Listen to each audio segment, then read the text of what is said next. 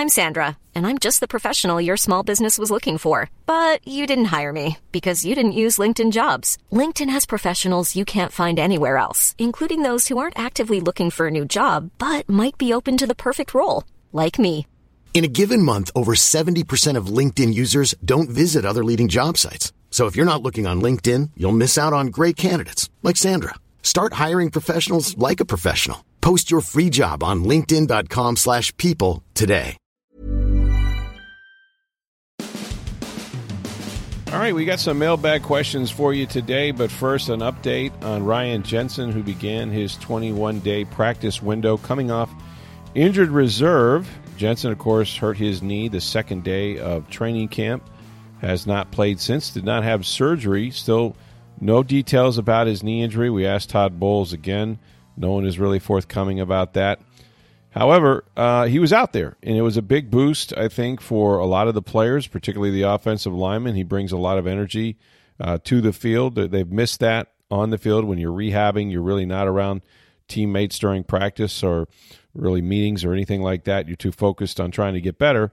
And this is really just another step for Jensen, and hopefully the last step for him to getting back on the field. But Todd Bowles made it absolutely clear Ryan Jensen will not play on Sunday against the Carolina Panthers. There's virtually no way. He said that also they don't have any expectations for Jensen. He said, again, this is just part of the rehab process. I think it is a day-to-day situation that they will sort of monitor. And he says as it progresses, we'll have more to report. But right now, he's just happy being out there running, doing some things. It's good for him. It's a lift for us and a lift for the guys. So that's kind of where it stands. I think if the Bucs were to win the NFC South, next week's game at Atlanta would virtually mean nothing. They would sit as many players as they can, especially those that might be nicked up. You still have to play the game, of course. But obviously Jensen wouldn't play in that one. It would make sense to put him out there without him, being fully ready to go. Best case scenario, I think, would be a playoff situation, and maybe not even in the first wild card game. We'll have to see, but really no way to know where he is at from a health standpoint. He's worked very hard to get back this far, but again, I think it's sort of pie in the sky to think that he's going to come in and make all the difference in the world in the postseason. Although it's good to have him back because you never know, you could suffer an injury in one of these next two games and maybe need him in some capacity. You just don't know. Also, some good news with the Bucs with respect to their offensive line. Donovan Smith, who missed last week's game at Arizona, has returned to practice. He has that foot injury. He was practicing. Tristan Wirfs, who also aggravated an ankle injury that had cost him 3 games. He kind of tweaked it a little bit at Arizona. He said that he's ready to go and says he feels fantastic. He said, I'm going regardless. It doesn't matter. I'll be good. Just certain situations that he gets into where he really feels that ankle. So he doesn't expect there to be any problems. Carl Nassib, who has been out for a while, he also returned. He has a pectoral injury. He was back out there practicing on a limited basis. So that was good to see. Anthony Nelson was not practicing. He had an illness, but he's expected to be fine by the weekend. Him and Joe Tryon-Shoyinka have played every single snap on defense the last 2 games. And in a weird way, while it's very, exhausting for them, the experience, the number of reps that they are getting, the ability to sort of feel out what teams are doing against them, the defensive as a defensive pass rusher going up against the same offensive lineman, play in, play out, 60-something, 70 plays a game, has really helped them. Carlton Davis did not attend practice, or he did attend it, I'm sorry, but he was not participating, I should say, due to a shoulder injury. We didn't get much more on that. And maybe the biggest absence so far is still Vita Vea, who's missed the last 2 games with a calf injury. He was not seen at practice during the portion open to the media. That's bad news because the Carolina Panthers, we know, are going to run the ball and run it hard and run it often. And, I think they're a different defense if it's Vita Vea and Akeem Hicks as opposed to just Akeem Hicks and somebody else. So that's one to watch. Doesn't mean he won't play. He could practice today and maybe sometime the rest of the week, but certainly they would feel better if Vita Vea were back in the lineup. So that's sort of just the the health of the club right now. And we'll have more. Of course, Tom Brady will talk later today about the opportunity the Bucs have in front of them. I mean, it's as simple as this. They win, they're in. They're in the postseason. They host a home playoff game. That was the goal going way back in July. The record is not what they want it to be. They really haven't scored a lot of points. I talked to Chris Godwin a little bit the other day, and he still thinks they have that 30-point game in them. We'll see. I mean, the way it's going right now, Tom Brady's turning the ball over a lot. He's throwing it early. He's struggling throwing the ball deep. He's getting hit at times, causing some of those interceptions. So, Carolina has a very good defense. They put a lot of pressure on the quarterback. They stop the run. This will be a very tough game, and one that I think the Bucs say, and rightfully so, they're treating it as a playoff game. Even though they won't be eliminated if they were to lose, they would need help from New Orleans beating Carolina, and then they would have to beat the Atlanta Falcons next week to win the NFC South. So they don't want it to come down to that. They got the Panthers at home. They got them where they want them. And, that's sort of the best case scenario for them is to go out and take care of business on Sunday here at Raymond James Stadium. We'll also talk a little college football tomorrow. My partner, Joey Knight, will preview the Bucs and the Carolina Panthers as well as the national semifinals in college football. Should be some good games. Michigan, TCU, Ohio State, Alabama. Those are on New Year's Eve, so looking forward to those. All right, we got our mailbag questions coming up today. Some really good ones, a lot about the Buccaneers, as you might expect. But first, I want to tell you guys a way to save your money on electric right now on your electric bill. It's called May Electric Solar. They're a family-owned business. They've been operating and installing solar electric systems for a dozen years. Now, there's a lot of these fly-by-night companies out there, but May Electric Solar, they're committed to you for the long term. Get this, they guarantee their workmanship with a 30-year labor and services warranty. That's 30 years. Plus, with every installation, you get $750 worth of surge protection for all your appliances. That is the May difference. If you visit their Hudson showroom, May Electric displays all their products that conduct on-site testing. You can see what they'll install. Plus, they don't use subcontractors, so you know exactly who is doing the job. Those are Billy May's guys up there on that roof. Start saving today. Call the solar energy experts at May Electric Solar at 727-819-2862. You can schedule a free estimate, lower your electric bill all year long, preserve the quality of your life and that of your appliances. It's May Electric Solar at 727-819-2862. All right, we got some mailbag questions for you. Let's get started. Well, we'll start with a couple light ones we got. Peek behind the curtain. Harlan tweeted us. He said, is there a committee that selects your mailbag questions from the undoubtedly thousands of submissions? When Steve asked the question, is it the first time you are hearing it? Typically, it is the first time. I mean, I might have sent some his way that I get on my email, because we ask for emails as well. You can do it on Twitter. You can do it with email. So I do send you a couple, but very often when I send them, I've just read it for the first time too.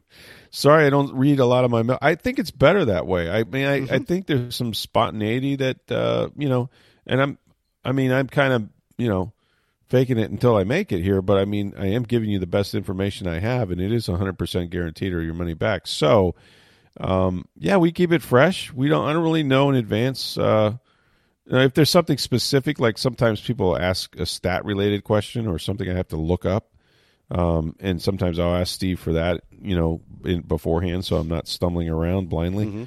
But other than that, no, it's pretty spontaneous. I don't really review them at all. Yeah, I like to ask it for the first time on the show often to get an honest reaction out of you too. Yeah, because it's sort of, you can tell by the way I react that sort of they're fresh to me, and some of them I'll literally go, that's a great question. I haven't thought about it. Let me think, and I get there eventually. But no, I think it's better if it is. Listen, some of these I'll give my. Steve, all our guys that listen to our podcast, they ask really good questions. And we have some regulars, obviously. We have people that submit them all the time. But I give them credit. They really put some thought into these. And they're not easy answers sometimes. And they're always on point. I think people know and follow along pretty well with the Lightning, with the Rays, with the Bucks. And the things they ask are the right questions, and the questions we should be asking of these organizations and of these coaches and players and stuff. So it's really good. All right, and Les had tweeted us. He says, Rick, are you an open presents on Christmas Eve or Christmas Day guy? You know, I have always been 100% Christmas Day. You know, and not to quote Kevin Costner, you know, I believe Oswald acted alone as well. And you should open presents on Christmas Day and not Christmas Eve. But I made the exception this year because the Bucks played on Christmas Day, and I've never had that conundrum. And I must say, it was really difficult. And I was proud of my youngest one, Alexandra, who insisted that we not open all the presents. And, you know, hey, she's 10. But we not open all the presents on Christmas Eve because there's got to be one or two from Santa on Christmas Day, and it just doesn't feel right opening presents, all of them, on Christmas Eve. So, by gosh, they held a couple back that maybe Santa would deliver later. But, yeah, not a Christmas Eve. Now, if I'm going to give my wife something, there's very few secrets between us. And the other thing is I don't want to spend a ton of money on something she doesn't particularly like. So I'm not good at rejection that way. So if I'm going to go out there and, you know, drop some money, I kind of want a selection of things that I can choose from, or something that if it's something that she's talked about that I know, I'll just go get it. But we'll sometimes exchange ours or say, hey, you know, but that's rare. Like we like to do it early in the morning, and of course, as the kids get older, they sleep later, which is great.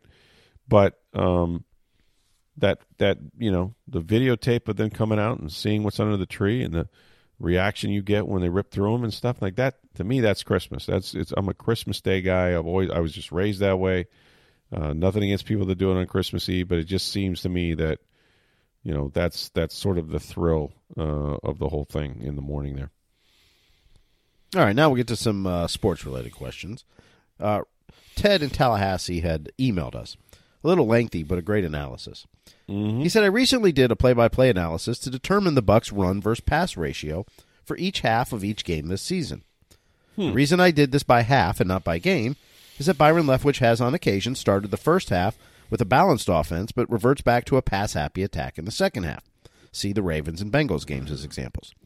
Anyway, I found that in the 7 halves in which the Bucks ran the ball at least 40% of the time, they collectively outscored their opponents 86-39 and had a 6-1 record in those halves.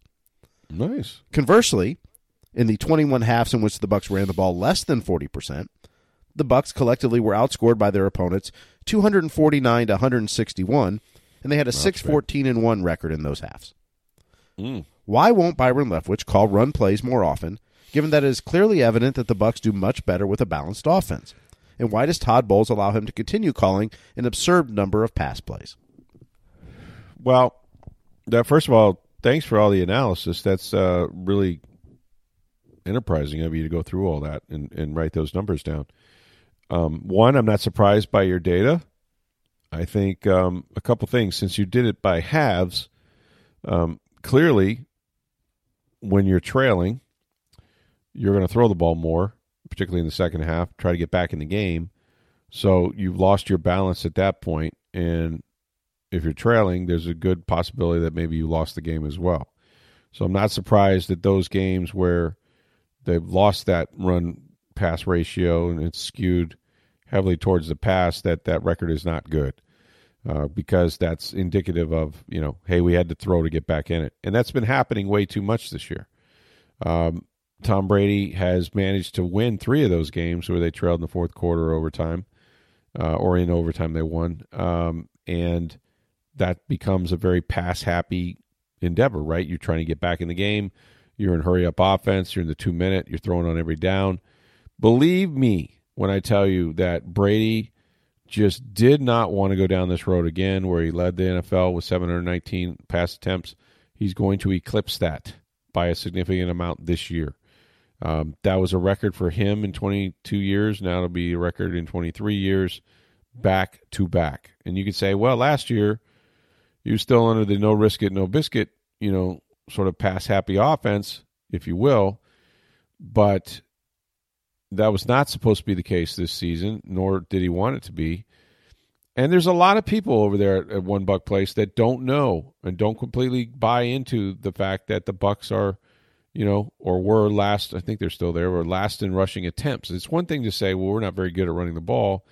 And usually that's, as a play caller, that's what you fight because, 2nd and 9, statistically, the number of teams that overcome 2nd and 9, the percentage is really, really low. And so if you're a play caller and you're getting 1 yard on first down running the football, it's hard to bang your head against the wall, because you're going 3 and out. And that's a recipe for losing. I mean, you put your defense back on the field. Those guys don't have any time off. You can't score points that way. And so I think there's been a lot of that this year where, you plan to come in and run the football against this team or that team. You fall behind, and it's you still think the best way for you to win is for the greatest quarterback of all time to start making plays and in the passing game. And they've fallen victim of that too much. They all know they should be more balanced. They all know that Tom Brady more than ever needs them to have a good running attack. But you've got to do it. It's really easy to say, hey, just call more runs, right? Well, call more runs when? I mean, on first down? Okay, how about second down? We're 3rd and 7 now. How many runs can we call on 3rd and 7? So down and distance dictates the play calling. That's why when they set up those cards, the way it's set up, you see them holding the cards. So it's set up on down and distance. Here's all my 3rd and 4 plays. Here's all my 3rd and 6 plus. Here's all my, 2nd down and 5 plus. That's sort of how that's made up against this because, you're also anticipating in these down and distances what defense you're facing. So you've done all the film work. We're going to get this front. We're going to get this blitz. We're going to get this coverage in this situation. So you're working off their defense. And with all that predetermined, there's just not a lot of 2nd and 9, 2nd and 8 running plays. Like you're going to lean heavily on the pass, especially if you fall behind. And I just think the analysis shows that when they fall behind, they stop running and they lose. And when they're able to maintain some balance throughout the game and not fall behind and not be prey to having to throw every down, they win. And that's the plan. The plan is try to be balanced, but mostly score points, man, however you do it.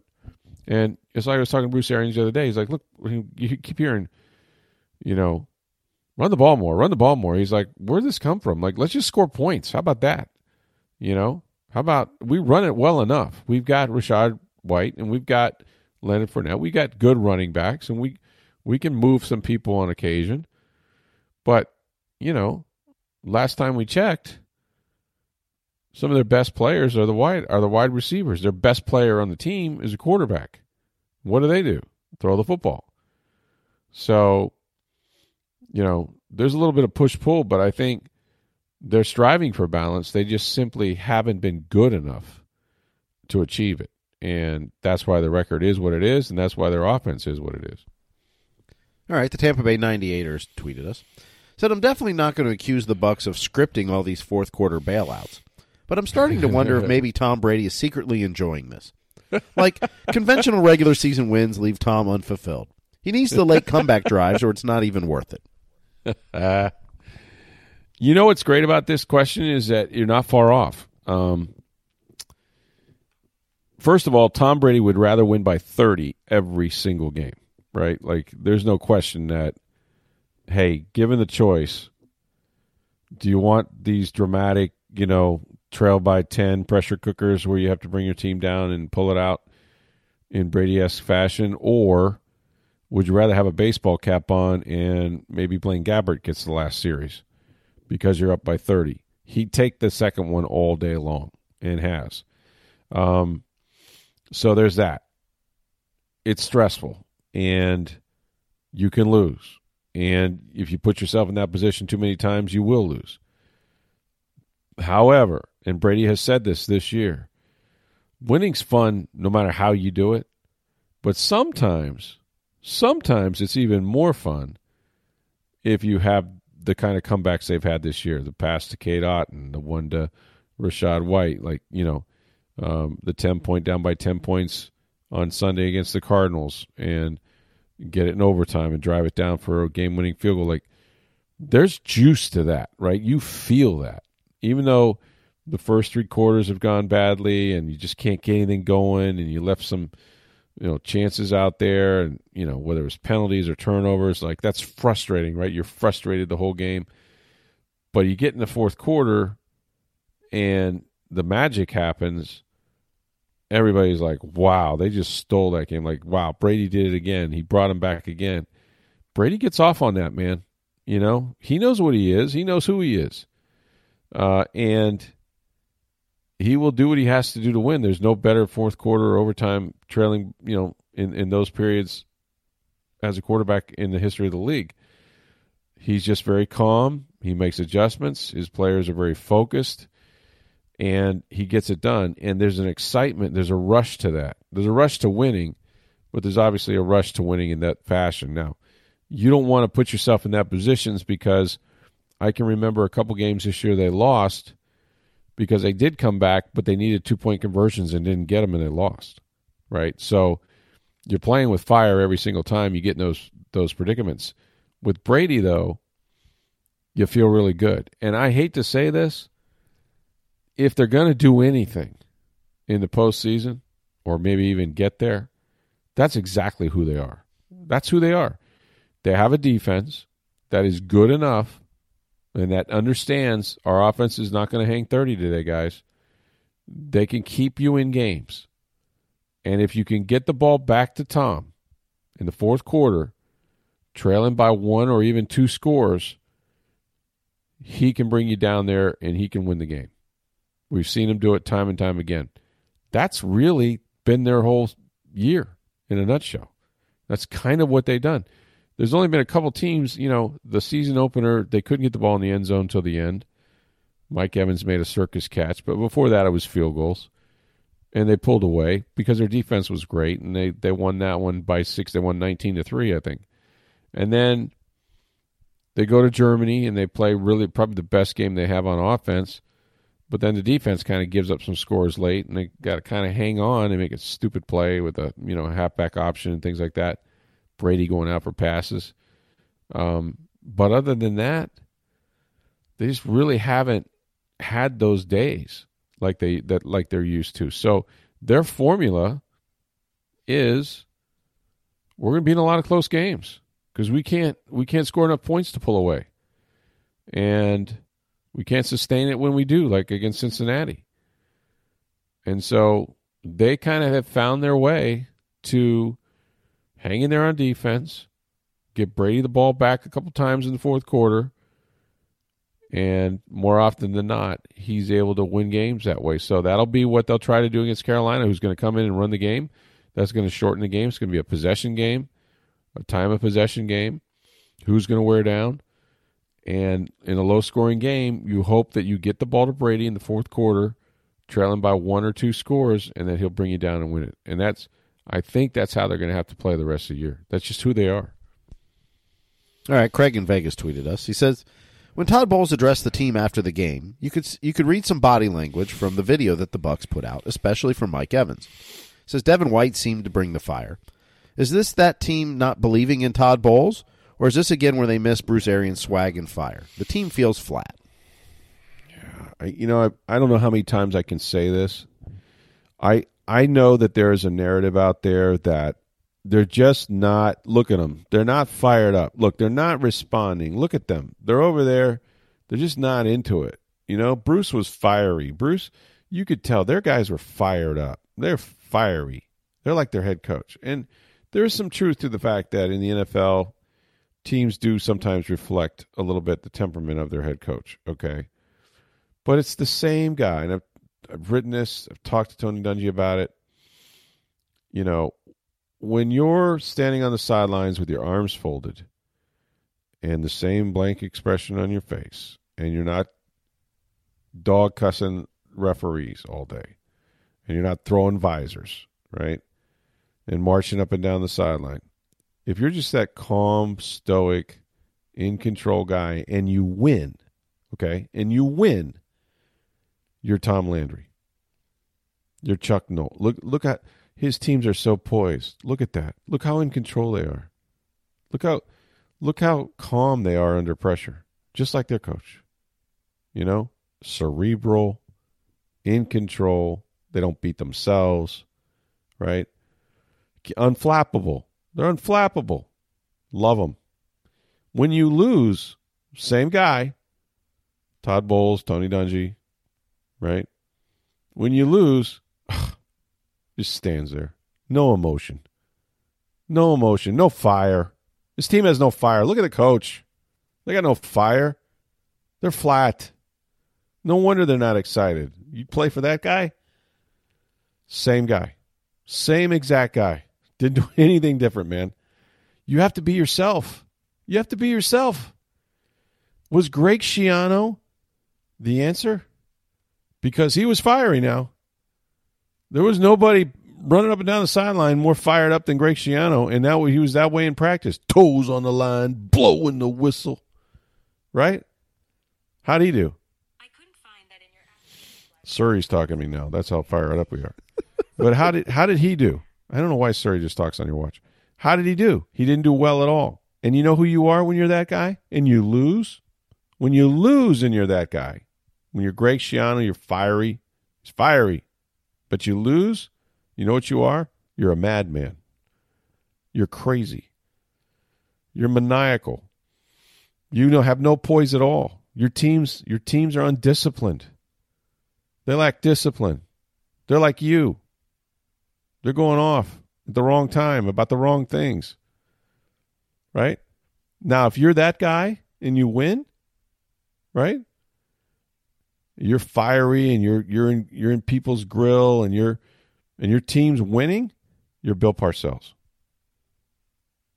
You're Bill Parcells. You're yelling at your players.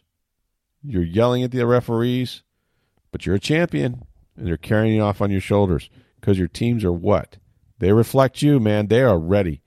They are into it. They're fiery. Same guy. Folks, it's whether you win or you lose.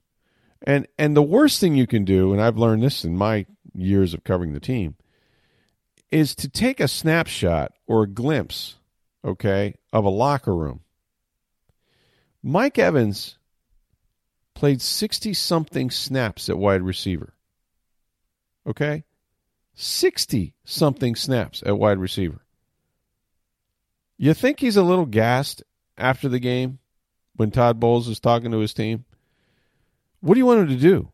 Jump up and down? He's not 23 years old like Devin White or 24. This guy's in his 9th season. You think he's heard a few post-game speeches before? Probably wants to take a shower, get in a tub, get some treatment, breathe a little. He's not, like, get this over with. I've heard a million speeches. Let's go. Same thing with Julio Jones. Julio Jones, Hall of Fame player. Hell, they both are. Right? So if you don't see the expressions on their face like, oh, they're all into it. Look, they're hanging on every word. Oh, they're fired up. Dude, you don't know what's going on with these guys. Maybe they're injured. It's Christmas night. They got a 5-hour flight home. They're exhausted. They want to get ready and get out of there. Right? So don't make snap judgments on videotapes and narrow ones at that. Right? What happened after that? What if I told you Mike Evans went up to Bowles and patted him on the back and said, hey, we got you, coach, man. I'm fired up. We got one more game. Let's do it. Let's close this thing out. What if he went up to him and said, hey, thanks for bailing us out on defense because you know what? If our defense doesn't play lights out, we have no chance of coming back tonight. And they got that turnover, and we were able to go down there and score the tying field goal. And that was the difference, man. And, hey, your defense was awesome because they allowed one first down in overtime. We got the ball, went down, won it. We knew it was over because even though we lost the coin toss, they weren't going to score a touchdown. We knew what the job was. You were awesome tonight, coach. We don't know what we don't know. And so I get really annoyed by people who say, look at the, no wonder Even in a victory, they're just standing there. Look at them, just standing there. They're expressionless. They're not making any noise. Guys, they've been in the league, man. You know, they played 60-something snaps. What are we watching? It's just funny to me that people make these judgments. And look, Todd Bowles will rise and fall on whatever his record is. And only the Glazers, and the Glazers only, will decide what his fate is. Not you, not the fans, not the Twitter people, right? It's what he does as a head coach. And right now, by 4:30 on Sunday, he could have won only the 8th division championship in 46 previous years, 47 this year. 8. That's the job. The job is get in the playoffs. That's the job. They don't say, hey, get in the playoffs when all the teams are over 500. Or get in the playoffs when you go 15-1 and have the number 1 seed. They just get in the postseason. Let's get to the tournament. And then we'll take our chance. We'll see what happens. It's only happened 7 other times. 7 other times have they won the division. This is 8. You want to fire him. You want to fire him now, right? Before he even plays this game? Or maybe upsets Dallas. Maybe there's an upset of San Francisco before that. Maybe they get another home play. I mean, who knows, right? You think you can't win against Minnesota somewhere on the road? Which team in the NFC is guaranteed to make the Super Bowl? I don't know who's guaranteed. I can't tell you that. I have no clue. 49ers look really, really good. They won it eight in a row. I think the most in the league right now. Brock Purdy is their quarterback. What happens if they get behind? We've seen this with Jimmy Garoppolo in this offense, right? It's really good when you have a good defense, man. You can control the game, control the ball. Got a lot of fast guys. What happens if you get behind? You got to throw it every down. It's a different offense. You got the quarterback for that? You think so? We don't know. So I would just say this. And listen, there's some dark days ahead. Okay, there's a lot of them behind you, 12 years of it with no playoffs. Only 2 winning seasons. There's some really dark days ahead. They got salary cap issues. They've mortgaged the future. There will come a day where Tom Brady is not your quarterback, if you're a Bucs fan. Okay? And when that day comes, I don't know what you're going to get from Kyle Trask or Blaine Gabbert or somebody else that they bring in here. I don't know, right? But the bill's coming due. You've had a lot of veteran players, a lot of big salaries. You've finished going to the postseason. You're drafting low over the last few years. Had some good drafts, but nonetheless. So you're looking at some lean years ahead of you. I wouldn't stop celebrating the fact that they're playing for a championship on Sunday. Let's just, if you're a Bucs fan, you should probably embrace this just a little bit and say, okay. It's been a tough year, but you know what? It's a hat and T-shirt day if they win. There's not too many of those, man. And stop reading body language and saying this guy's lost his team, because he hasn't. He really hasn't. You don't know what you're talking about. I'm Sandra, and I'm just the professional your small business was looking for. But you didn't hire me because you didn't use LinkedIn Jobs. LinkedIn has professionals you can't find anywhere else, including those who aren't actively looking for a new job, but might be open to the perfect role, like me. In a given month, over 70% of LinkedIn users don't visit other leading job sites. So if you're not looking on LinkedIn, you'll miss out on great candidates like Sandra. Start hiring professionals like a professional. Post your free job on linkedin.com/people today. All right, Edwards tweeted.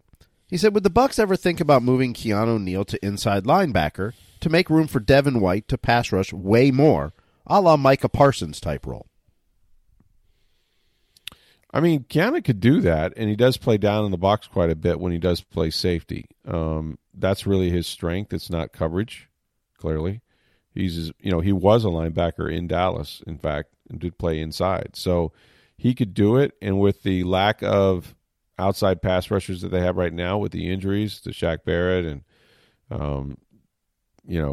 Carl Nassib and others, I mean, basically, it's unbelievable to say this, but the last 2 games, both Joe Tryon-Shoyinka and Anthony Nelson have played every snap on defense. Not even in a rotation. Like, team could drive down the field and they're still playing every snap. That's not probably a good idea for longevity or production. They've been able to do it. So to answer your question, yeah, I think it's a good idea. Now, he's 240 pounds. It's tough going up against offensive tackles off the edge at that weight. But once in a while, could you do it? Could you move him around? And yeah, you could do it. Don't think you're going to make a living doing it. I hate taking him out of the middle of the defense because he can impact so many different aspects of the game, not just the pass rush. But there's no doubt they got to get creative and try to find ways to help those guys off the edge because they just don't have enough of them. I saw where J.J. Russell is back on the active roster, so that gives them another body. So they're going to do some things, but yeah, creatively, you got to bring guys from different angles, from different positions, and you certainly could do that. And they have rushed him outside, but he's better as an A-gap, guy because he's closer to the quarterback. You're taking on guards that aren't as athletic centers as a tackle would be. So I think they like where he's at, but they could certainly switch it up once in a while if they wanted to. All right, we got a couple questions on kind of the future with the Bucs, and I know you kind of addressed the last question, but Ghost Snarf had specifically tweeted, "Did the Bucs Super Bowl window close before our eyes? The team seems old and slow, and cap issues out to 2025. Feels like dark winter has arrived." It hadn't arrived yet. Again, in going back to my previous answer, like, enjoy this. I know everybody is like, they see that it's almost midnight in Tampa Bay, and it really isn't. But it's coming. So, yeah. I mean, I think that's the cyclical nature of the NFL, right? Because everything is the system is based on competitive balance. The teams that are up, they're going to come down. And why? Well, for starters, if you win the Super Bowl, where are you picking? 32nd, okay? Their first pick 2 years ago was Joe Tryon-Shoyinka. I could probably name you a bunch of outside pass rushers that are better right now that they missed out on in the last 2 years. So, the same is true with free agency. Everybody has supposedly the same amount of cap space every year. And, the Bucs have gone all in to try to mortgage what they have with Tom Brady. They're not buying green bananas. This is not the time to do that. But if you're going to get control of your salary cap, you can't have a roster. You can't have the oldest roster in the league. I mean, even the guy making the veteran minimum is making a lot of money. So you need young players. You need guys you've drafted. You've got to bring that salary cap down so you can compete for some free agents again. And quite frankly, if you don't win, you'll be in a position to add some key pieces like a quarterback, right? And this is the NFL. This is how it works, man. You lose, and the losing organizations, what do you see them doing every year? Change the coach, change the quarterback, change the coach, change the quarterback until eureka, one day they're fortunate enough to draft Josh Allen or Patrick Mahomes, somebody of that ilk.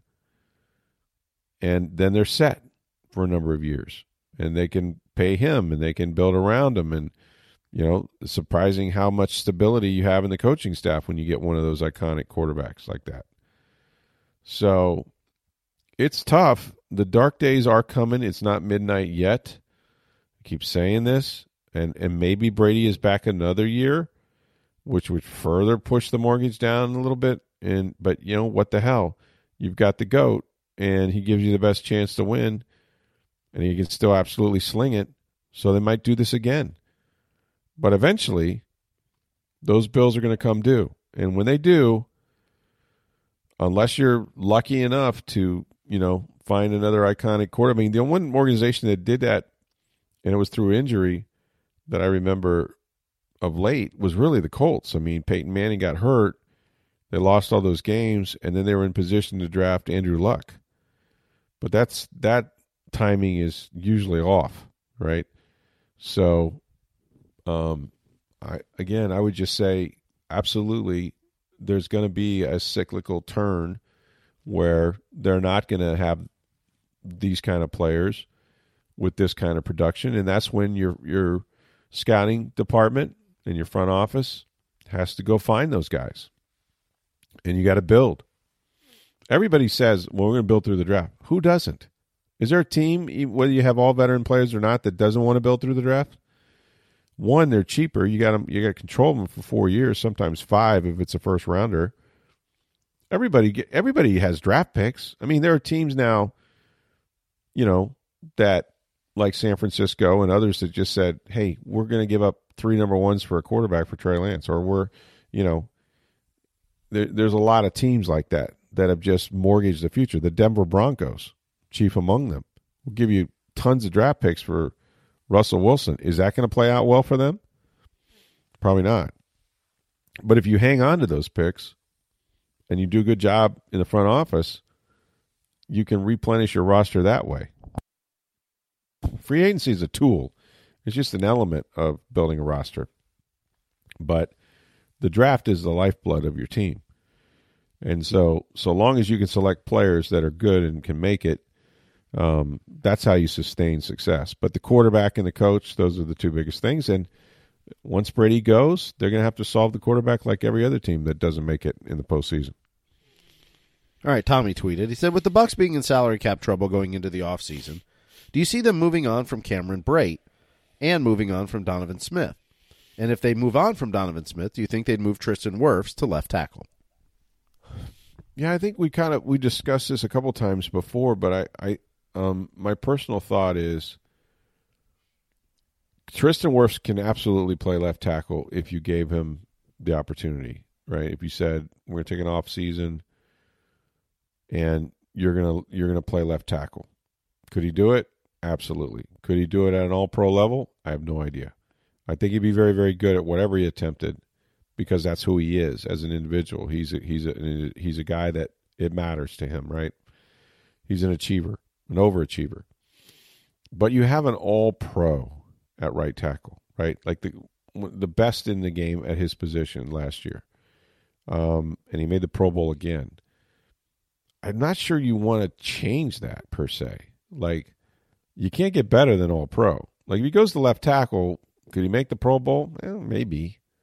Is he going to be all-pro? I don't know. Like, it's a whole new position. It might take him a while. Might never get there. So rather than potentially kind of screw him up and lose the best right tackle in football, I would try to draft one. I think that's sort of the way to go. As far as Brate goes, look, he's been injured a lot, an awful lot the last 2 or 3 years. You don't see as much separation. He's been good in the red zone when he's been healthy and out there. Could they bring him back at a reduced cost for another year? They could. I don't know that they will, quite frankly. Who was the other one they asked about? So it was Brate. It was Wirfs moving over. Donovan Smith. Donovan Smith is a real interesting one to me, because he still has money left on his deal, but it's less if you were to take the dead money than if you paid him to play left tackle. However, they don't grow on trees, and maybe though he is at the end of his career, from the standpoint of playing at a type Pro Bowl type level, maybe he can't do that anymore, but he's still really, really good. I know this year has looked bad. He's had some egregious penalties. I think he's been hurt. I think there's other things he's alluded to that might be bothering him off the field. I'm willing to give him a pass, because last year I think he had the best year I've ever seen him have, and he probably should have made the Pro Bowl. He's the one guy that didn't. So yeah, I think Donovan's going to be an interesting question, though, and how he finishes up the season. And the other thing we don't know is how hurt is he, right? How bad was that? Can you play left tackle with one arm if you have a hyperextended elbow all season? Can you do that? Is that really fair to evaluate a guy that way? So if we got him healthy again and he was motivated, I still think he can be a really good left tackle. But I tend to think they won't move on from him unless, and this is a very big possibility, their first pick in the draft could be a tackle. And if it is a first-round pick, then he should be able to start. The hope would be that he could start as a rookie. So that, to me, is still their biggest need is their offensive line, regardless of position, but especially at tackle, left tackle. I just don't know what they'll do. So we'll have to see how Smith plays the rest of the year, number one, how much he was hurt that affected him, number two, and sort of where they're drafting and whether they think that they can acquire a guy through the draft at left tackle or through free agency, which is even harder to do. All right, we'll end on this one today. Michael had tweeted, it goes, switches to baseball. So the Mets have a $300 million payroll, and the A's are at $25 million. Does baseball need a salary cap and floor, or is it fine the way it is now? Well, I don't have the numbers in front of me. Like, it sure seems to me that an awful lot of your higher payroll teams make the postseason and or go to the World Series. It's not exclusive to them. We've seen the Rays go. We've seen other lower payroll teams go deep into the postseason. But you're never going to see a hard salary cap in baseball because their union's too strong. And what's amazing is, speaking of amazing, the amazing Mets, Steve, how many millions? Over $100 million or close to $200 million they're going to pay in those luxury taxes or whatever they call them for exceeding. Well, we'll like see. Who knows if they're done this offseason yet? Well, that's true. I mean, that's I think the other part. I saw We don't a even know if figure. they're done. I saw a figure that was in excess of $100 million. Yeah, I think the Braves just went over the luxury tax threshold. Now, they Yeah. could make some moves before the season and dump some salary, too. That's true. But more and more teams, it looks like the Yankees, the Dodgers, more and more teams are going to be over that luxury tax threshold. So business must be good for the big market teams. Must be, man. Jeez. The advertisers must be coming out of the woodwork to be sponsors for them, I guess. Because that's an awful lot of money. But I think baseball's kind of ruined by that. I mean, if you're a fan that's in a small market, even like Tampa Bay, which somehow beats the odds because of how brilliant they are with the analytics and the different front office guys and evaluating a talent and stuff like that. But still, one of the lowest, if not the lowest payrolls in baseball every year. It's really hard for those guys to compete against the Bostons and the New Yorks. And then if you get to the playoffs, Houston Astros, like, really? Like, you just don't have the same caliber of free agents or depth. If a guy gets hurt and I've invested a lot of money in him and he gets hurt, I just go out and get another guy that makes a lot of money. You can't do that in Tampa Bay. So I do think it's hurt the competitive balance of the league. And yet I don't have the data that shows how many different World Series winners we've had, or how many different World Series entrants that there has It's been. actually been a lot. That's what I thought. But it feels like, to me, that baseball is becoming more like the NBA. Now, the NBA Super has a teams. salary cap, Yeah. and that, but the NBA it's a league where one or two guys can change everything. I mean, you only got 5 guys on the floor at a time. You get the super teams, right? You Yeah. get the super guys together. And basically, they form super teams in the NBA for the most part. And it we're feels seeing like that, baseball is yeah. becoming that all of a sudden. I think you're right. It feels like it's going to be super teams so that the Yankees, the Dodgers, the Astros, the Braves, the Red Sox, although they're still rebuilding right now, but those teams that have that payroll are going to stay good for longer, if not perpetually. Yep.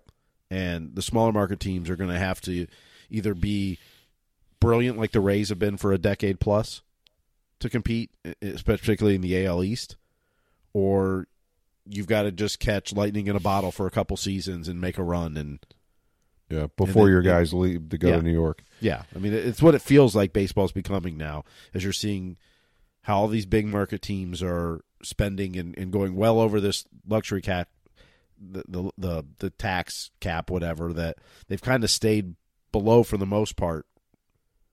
A team will go over every once in a while, but now all of a sudden they're blowing by it, and it feels like it's heading towards super teams. Yeah, and it's on the players too. Although they're going to go where the money is, and in addition to these teams being able to pay the most money, it's also the money guys can make off the field. Look, if I play in New York and I'm a star, the Yankees or the Mets are going to pay me a ton of money, but I'm going to get a ton of opportunities in New York, right? Versus Tampa. Or if I get a chance to go to, what was it, last year, and I know he was going home, but Freddie Freeman, you could play for an iconic franchise in Los Angeles, the second media market in the country, or you could play in Tampa.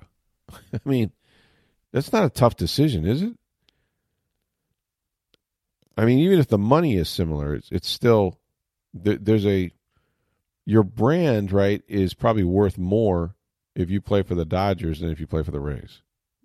No question or Milwaukee, about it. No question Milwaukee, or Oakland, right? It just is what it is, man. That's why, Boston, New York. I mean, it's a huge population centers. They draw the most fans. They make the most money. They spend the most money. It's pretty simple.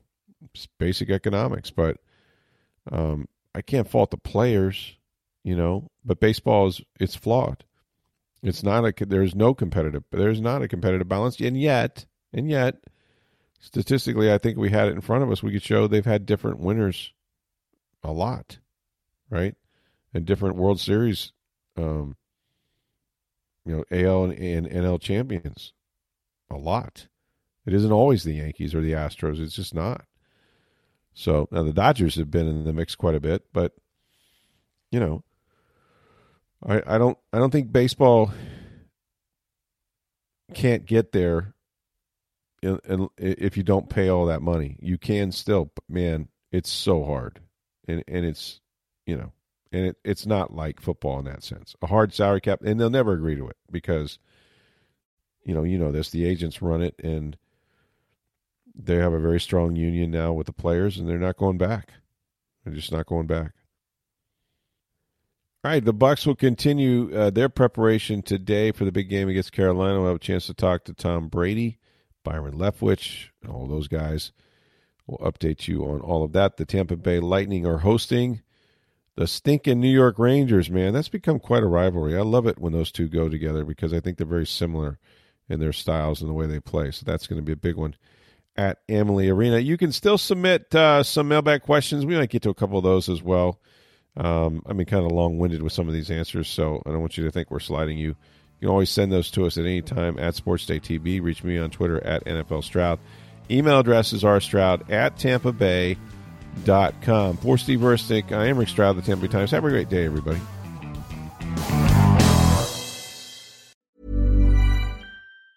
Mom deserves the best, and there's no better place to shop for Mother's Day than Whole Foods Market. They're your destination for unbeatable savings, from premium gifts to show-stopping flowers and irresistible desserts. Start by saving 33% with Prime on all body care and candles. Then get a 15-stem bunch of tulips for just $9.99 each with Prime. Round out Mom's menu with festive rosé, irresistible berry chantilly cake, and more special treats. Come celebrate Mother's Day at Whole Foods Market.